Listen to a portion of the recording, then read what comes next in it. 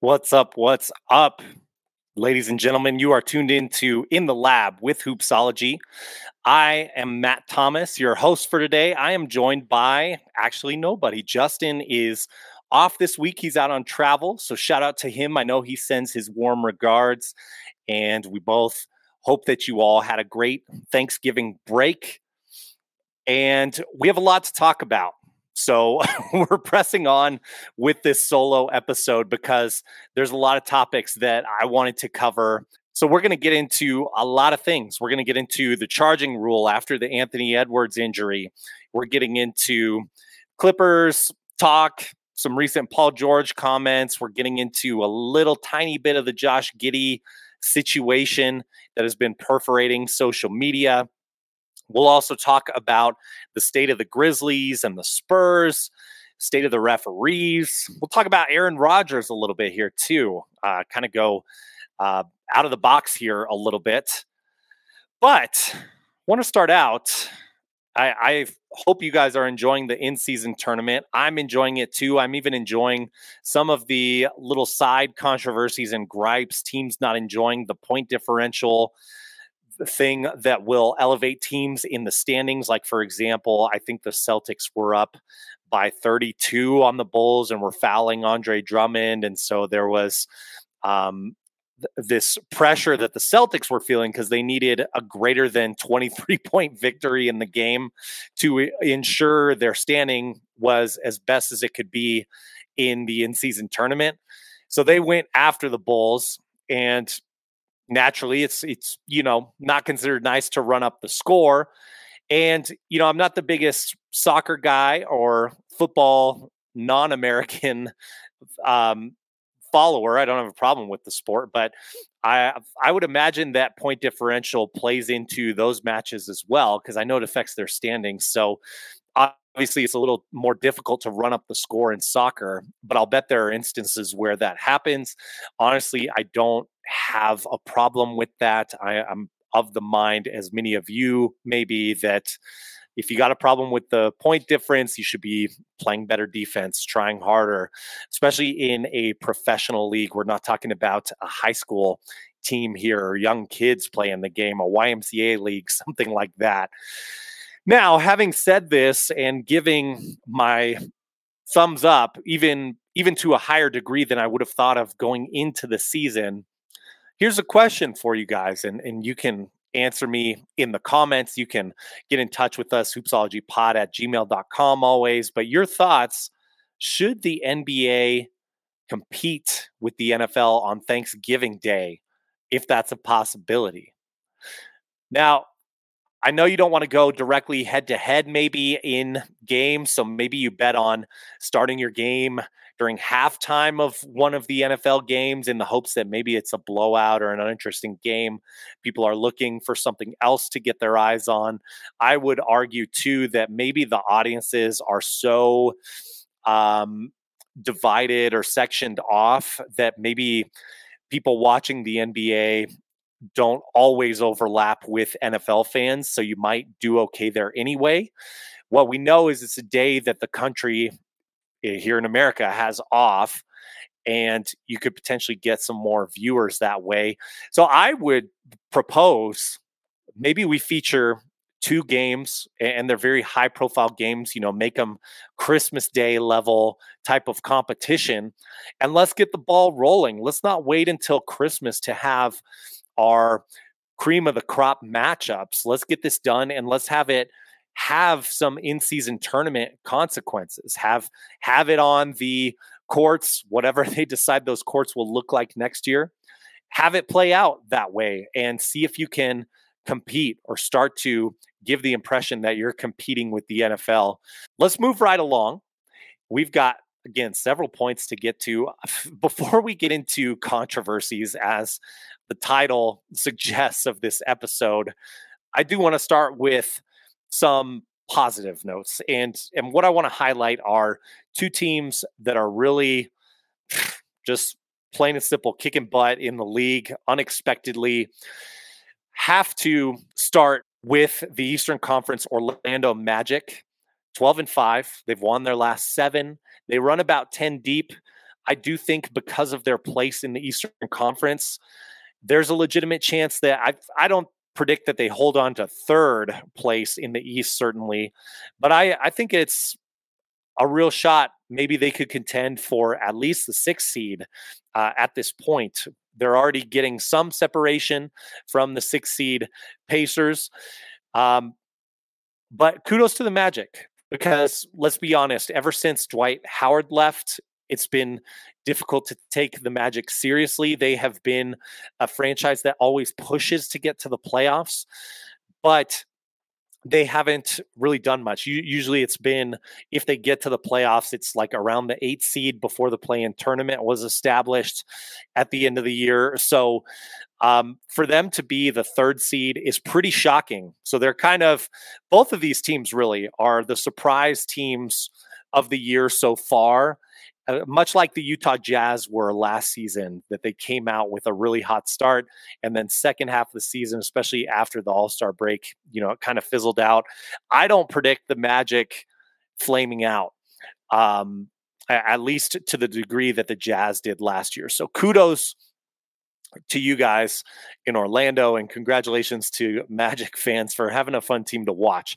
In the Western Conference, it goes without saying, and we might not be able to say it much longer, but the Minnesota Timberwolves deserve, a pat on the back, a sincere handshake, a sincere fist bump at minimum.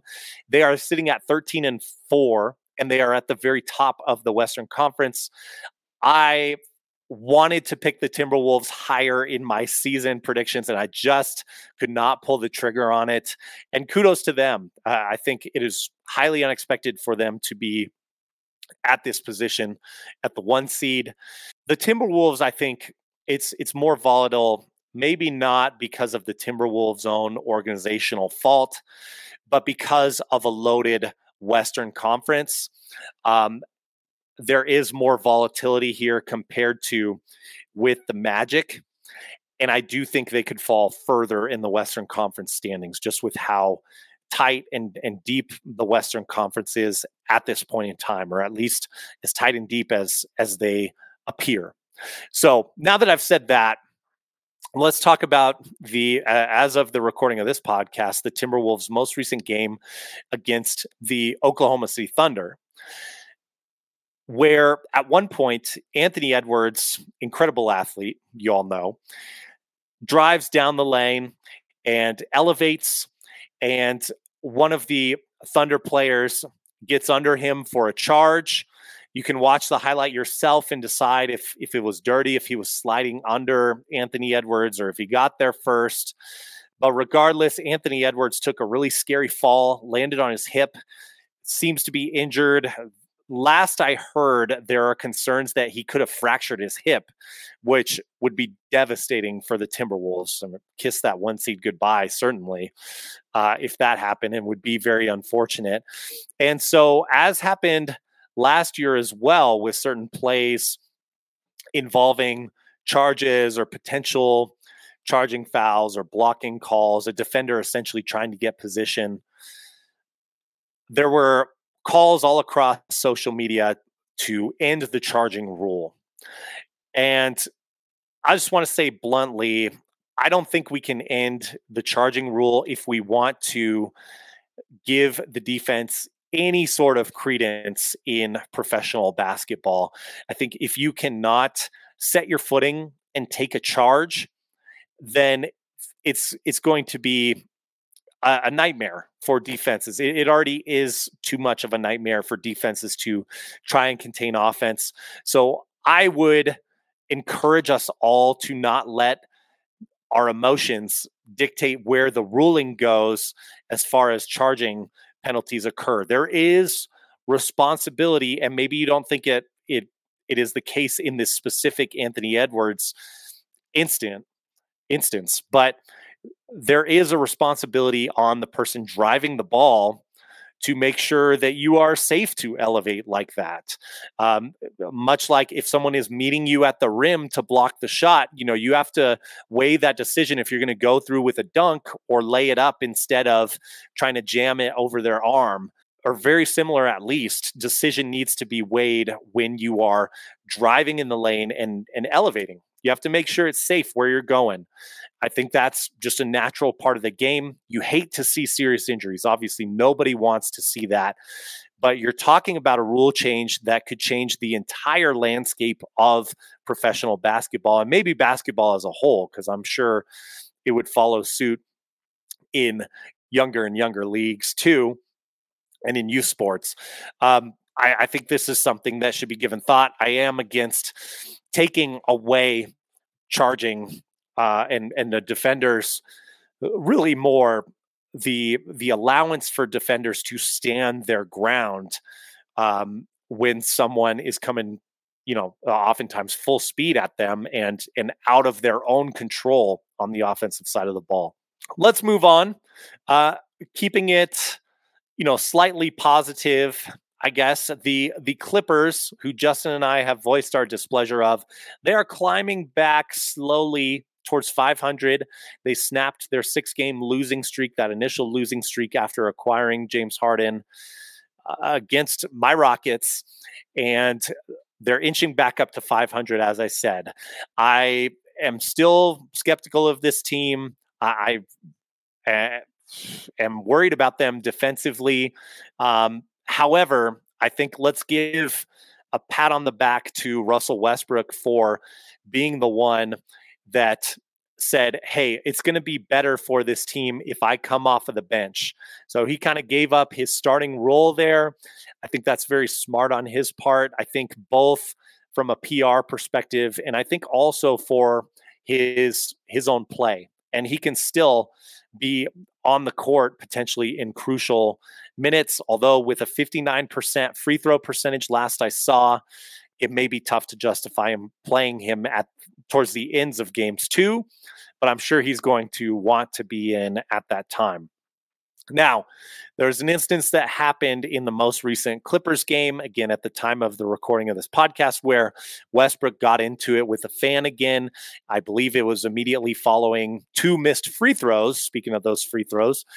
And I don't know what the fan said. I don't know if it has been specifically reported what the fan said, but I have heard that it was not something over the top outrageous. It was not something extremely personal. It's kind of like encourage the fan who is a Clippers fan, was wanting him to do better, just perform better. Like, come on, make your free throws. I don't know exactly what was said, but it got Russell Westbrook fired up. The fan has not been banned from that game or any games following, has not been a season-long ban like we've seen the NBA do at times. But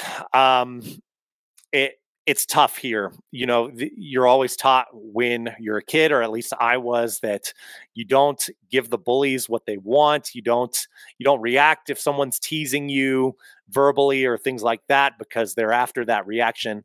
And it seems like over the last couple of years, it is unfortunately, easy to trigger that in Westbrook. And obviously it has been a tough couple of years for him, just kind of getting towards the tail end of his career potentially, and performance is declining. You understand the frustration where he's coming from, but I do think he needs to hold his composure a little bit better. When asked about this incident after the game, Paul George said, quote, "Nowhere else can people go to someone's job and disrespect you at your job and it be okay. When people come to work, they should be respected at their job," end quote. I don't disagree with that last line. When people come to work, they should be respected at their job. I think, yes, there's a human decency element here that we all get and I think agree with. The part of this quote that I think was problematic that people were sounding off on is the very beginning, where he says, "Nowhere else can people go to someone's job." And I know if you have worked in service industry, as I have, you know that this is not the case. This is not unique to athletes. Now, I do think what Paul George is trying to get at, and if I'm trying to steelman his position here, and I do think this was his intention, because I do think Paul George is a pretty smart guy, pretty smart player. I think what he's saying is that there's an expectation that it's going to be okay to boo players and to criticize players that way that is unique. And I would agree that that's true. There is a unique element here when you are a public figure. And when you are making millions and millions of dollars to do this, that does come with strings attached. I think that's just a reality. There are points where the fans heckling and booing can go too far. But if someone like what it sounds like happened with this Clippers fan, I mean, that was his team. He wants his team to win, presumably. I, I think it's perfectly fine to try and encourage your team or to be upset when your team isn't performing well. I mean, that's kind of what we're going for with an entertainment league, having fans care about the product. Athletes, a lot of the times, maybe should have thicker skin. And that's not a universal rule. There are times, certainly, and we've talked about it plenty of times on the show, where fans do cross a line or say something really out of line. And it does seem like there are serious consequences. And it'll constantly be a conversation that goes back and forth like this, because it's always going to be something that's imperfect, because it deals with a human element, of course, and we're all imperfect. Let's move forward, and there's no easy way to segue into this topic, so I'm just going to say that Josh Giddey of the Oklahoma City Thunder has potentially had actions that have brought himself into the ire of public opinion and public discourse lately. These are all allegations at this point, and it's currently being investigated by the NBA. I don't want to talk about the allegations specifically. You can look them up if you aren't aware of them. They are pretty serious if true.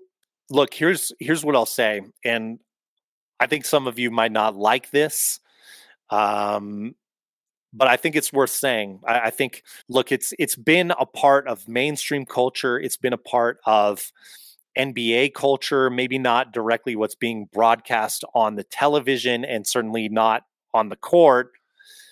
But there's been this little kind of like wink, wink, nudge, nudge that it's okay to have this hookup culture with players going city to city, as a professional athlete does, and especially in the NBA or in the MLB. You know, these guys have long seasons. They're traveling constantly. Even still, I personally don't think it's okay to be so casual about promoting hookup culture and maybe not treating partners with the respect that they should deserve just as human beings. And I think we are seeing potentially a consequence of that. And I do think it is a direct consequence of those values. Honestly, that's why it's easy for me to root for someone like Nikola Jokic, who seems to be a guy who really cares about his family man, talks about, wanting to go be with them. Giannis has been that way too. Many NBA players have done that. LeBron has been very, very solid as wanting to at least project being a strong father and being a person who values his family, which I think is great. I know Charles Barkley had the I'm not a role model campaign. We've talked about that on the show. And the more I see things like this happen, which would be horrible if the allegations are true here, but I question why. Why shouldn't athletes strive to be role models? I personally would like to see that. Now, I think it goes both ways. I think we as a society should not idolize. We should recognize that these are human beings that are flawed, that make mistakes. But I think also, why not strive to be a role model, strive to be someone that, people can want to emulate potentially, or just feel good about rooting for. And I think the hope at the end of the day, of course, is that in this situation specifically, that the allegations aren't true. So let's move right along. The very last place in the Western Conference, San Antonio Spurs. It's been rough. It's been rough. There was kind of like a honeymoon for early on, like the first 5 games. I believe the Spurs won 3 out of those first 5 or 3 out of the first 6, whatever it was. And so there was thought, even among Justin and I, that wow, maybe these guys are actually going to exceed their over/under projection here, and just has not happened. They have lost 12 straight, and I mean we know the team needs more pieces to compete with Wemby. They can't just have Wemby and compete. We predicted, he's not going to impact games in terms of the team's offense. He's not going to be as impactful as like a LeBron James who has the ball in his hands all the time. He kind of in some ways needs to be set up to have success. But man, it's starting to get ugly. When the Clippers played the Spurs recently, I'm sure you saw this clip. It was last week. Coach Popovich went out, grabbed the microphone, and asked his own home court fans to stop booing. Said, we're better than this. Let's show a little class. Because fans were booing Kawhi Leonard. Kawhi Leonard, as you probably remember, left controversially among some questions about injuries and his relationship with the franchise, his relationship and distrust potentially of the medical staff in San Antonio. So left on kind of bad terms, and the Spurs haven't been the same since he left. So there's a little motivation for angst there. It does not appear like Spurs fans were being outrageous. Again, kind of much like the Westbrook situation recently anyway. Fans weren't throwing things on the court. Fans weren't, at least that has been reported, saying things that should not be said in public or in private, you could say.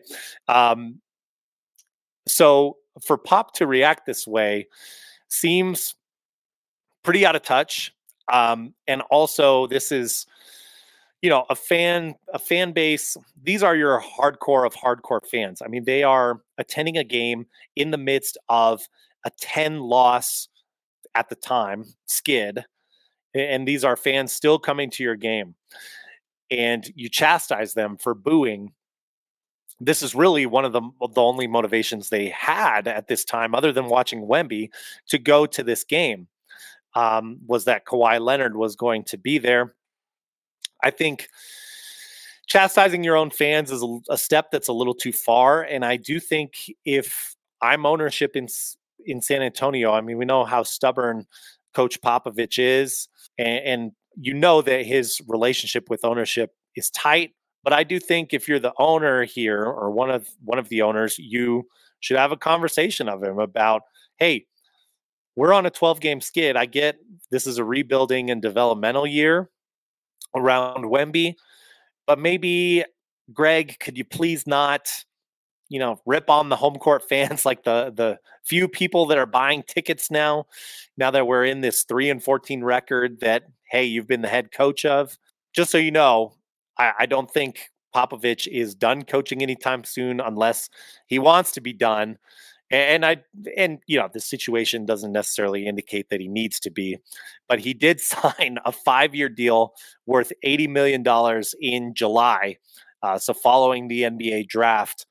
So he and with his success as a coach and being a legend in the sport, he gets to leave on his own terms, we all presume. But you have to wonder if this season is really ugly and the next season starts out ugly.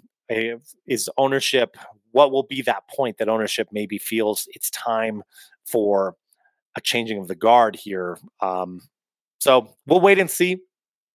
2 more quick things, and then we're going to get out of here.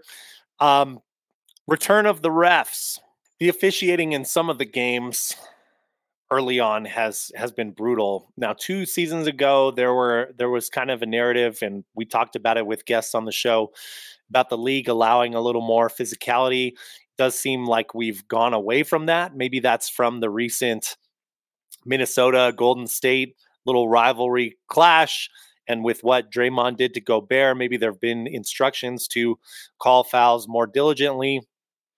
Anyway, you look at it, I don't like the look and feel of not all, certainly, maybe not even the majority, but a good chunk of games lately. Just as an example, I was watching this game last night, and Roosh Williams, shout out to Roosh, friend of the show, pointed out that there were 52 fouls in 48 minutes in Houston versus Dallas last night. And look, it's just bad television to watch games that flow that way, that are stopped literally every single minute and beyond of gameplay to shoot free throws or to stop momentum. I beg of the NBA, please look into this. Please allow a little bit more physicality. Defense is important too. And the league is better when we have some sort of balance between defense and offense. Offense is always going to have a little advantage, unless some really huge changes are made. We all don't see that coming. But please let defense do a little bit of its thing. Don't handcuff them all the way. So just wanted to point that out. You guys give me your thoughts. Has the officiating, let's get more specific because people tend to be negative towards the officials. Has the foul calling gone up? Have you noticed a changing in the pacing of the game by more fouls being called on teams? So let us know your thoughts there if you have noticed that same trend. Last thing I want to mention, we got word today that Aaron Rodgers is coming back off the injured reserve list. And it has only been 3 months since his Achilles tear in game 1 of the regular season. How bananas is that? I mean, 3 months for an Achilles tear. I mean, something that is typically seen as it's going to take a full calendar year for you to recover from. This is the injury that 10 years ago, now granted, all injuries are different, yes, and maybe he didn't have as severe of a tear potentially. We don't know the full details there, of course. We haven't looked at his medical chart or anything like that and compared it to Kobe's. But 10 years ago, this changed the entire trajectory of Kobe Bryant's career. So let's see how Aaron Rodgers does when he comes back. If Aaron Rodgers is performing well, I mean, either he's a freak of nature in terms of recovery, which, hey, maybe that's possible, or hopefully what this is a big indication in a major improvement in sports medicine for coming back from an Achilles tear.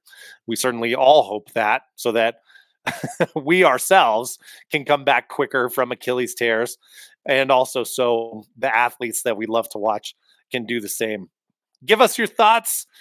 If you enjoyed the episode, please like, share, subscribe, comment, shoot us an email, hoopsologypod@gmail.com. Follow us, any social media that you're doing, Hoopsology Pod, or search Hoopsology Podcast, and you will find us. We really appreciate your guys' support. Thank you so much. Hope that you have a great week after Thanksgiving, getting set up for this holiday season that I always really enjoy and look forward to. You guys take care. We'll be back. Justin will be back next week to provide some of his thoughts and commentary as well. I am Matt Thomas. Talk to you soon. Peace out.